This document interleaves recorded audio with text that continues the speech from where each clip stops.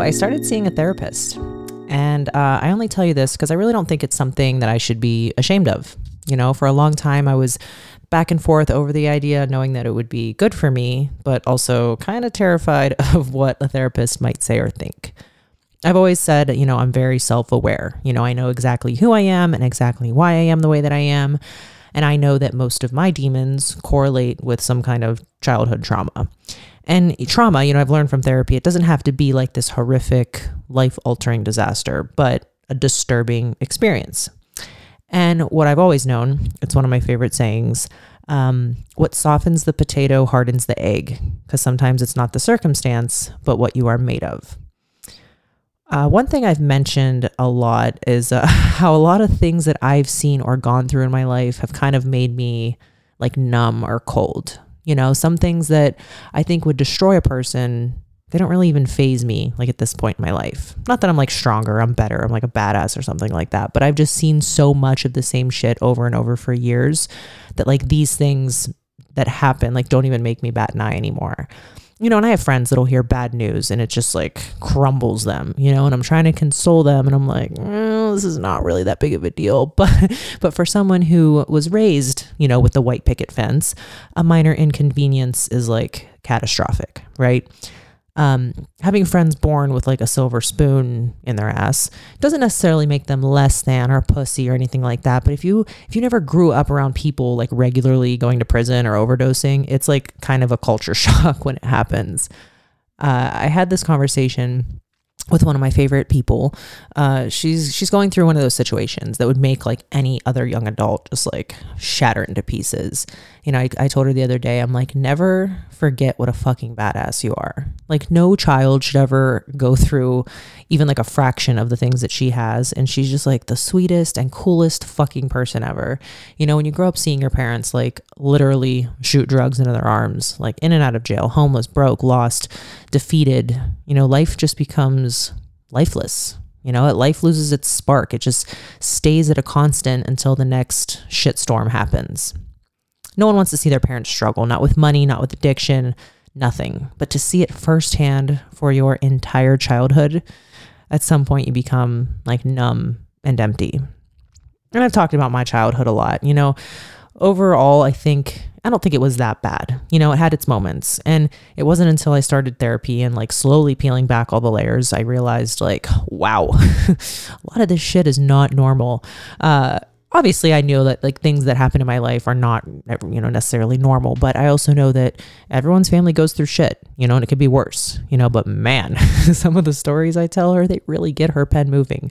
And a lot of things that I've found humorous or decided to make a joke of, I should say, like actually attribute to my personality, you know, and, you know, she was actually really worried about my last trip to Ohio and like how that was going to go because you know, if you follow my social media, you see I was in Ohio for a few days.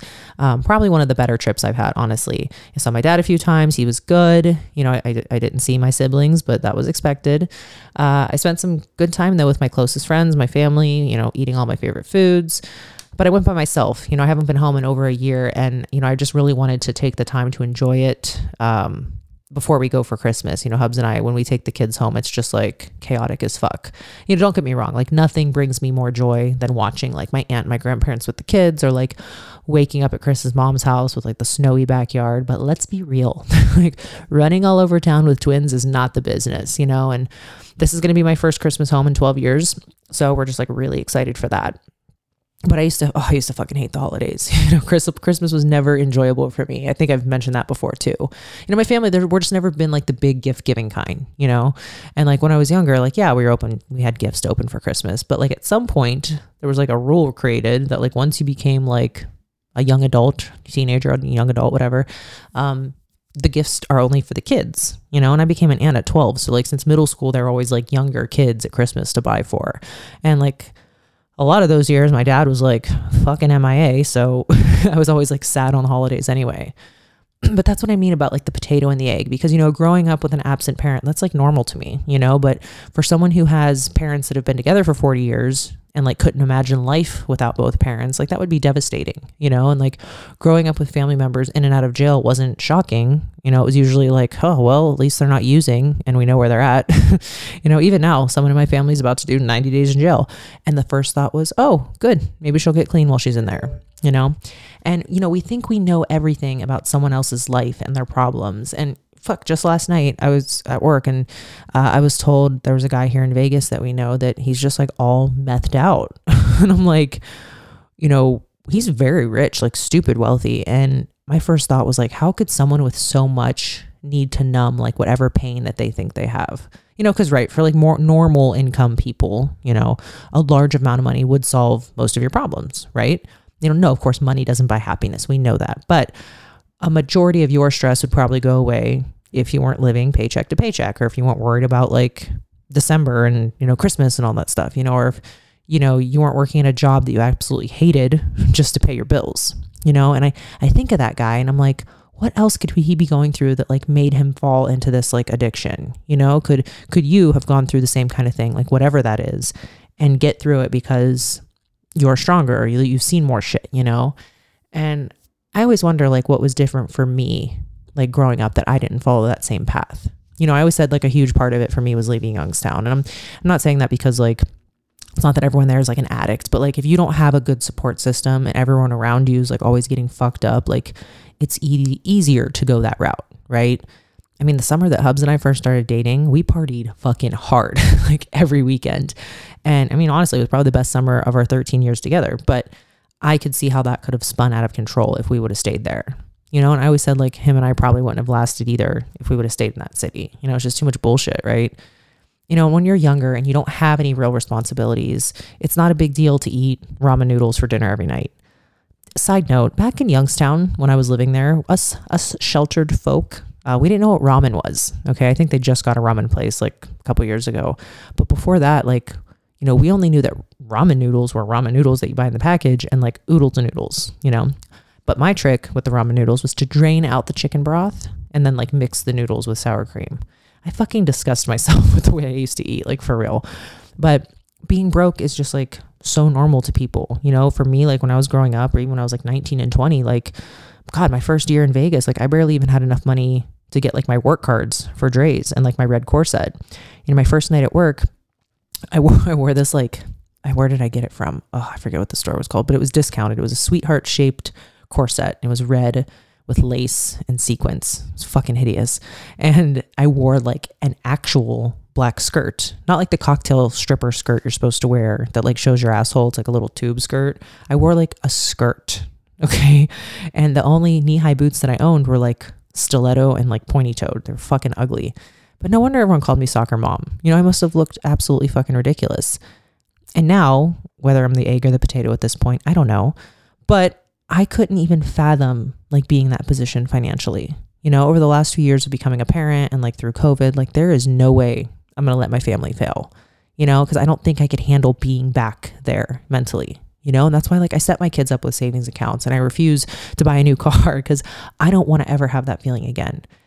And maybe that's why I worry about leaving Vegas so much, because it's comfortable here. I know the money I make, like it's safe, any chance of failing terrifies me. But for someone who's never experienced not having anything to their name, not even $1, and no one to help you if you're stuck, it is nothing to just move here, move there, take a chance, take a new job, new city, like especially when you have a plan or parents that will support you if it doesn't go well. When Hubs and I moved to Denver, I think I had like $50 to my name. He had money saved from his job that he was working, and that's all we had. Like burning through that after 6 months in Denver, like barely working, we used the last of our money to come to Vegas because going home in general would have been a failure, but going home broke, total failure. So we took our chance here and overall, I think it worked out. But yeah, so I went to this Blue October concert, if anyone's familiar, and the concert was incredible. If you know who Blue October is, they're just fucking amazing. He's an amazing performer. But when he did the song Hate Me, probably the only song that anybody knows by Blue October if you're not a fan, he told the story of how his dad took his 7-year-old daughter from him like 10 years ago. And I guess his dad was at his house and like found meth like all over the bathroom floor. But, he got his act together, got clean, got his daughter back. And it's like, it's stories like that like make me wonder, like, why can't everyone bounce back from addiction and like put their family back together? to lose custody of your kids or to like have them ripped from your arms in the middle of the night like this guy. Like, why isn't that a wake-up call for everyone? How does anyone in any situation, like, how do you let it destroy you to the point where you lose your fucking kids and you don't do everything humanly possible to get them back?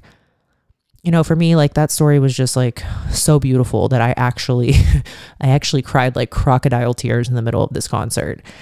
And then I was just like sad, because I wish everyone had that strength, or at least the will to try. You can hit me when it's over, what's up? You can hit me when it's over, what's up? You can hit me when it's over, what's up?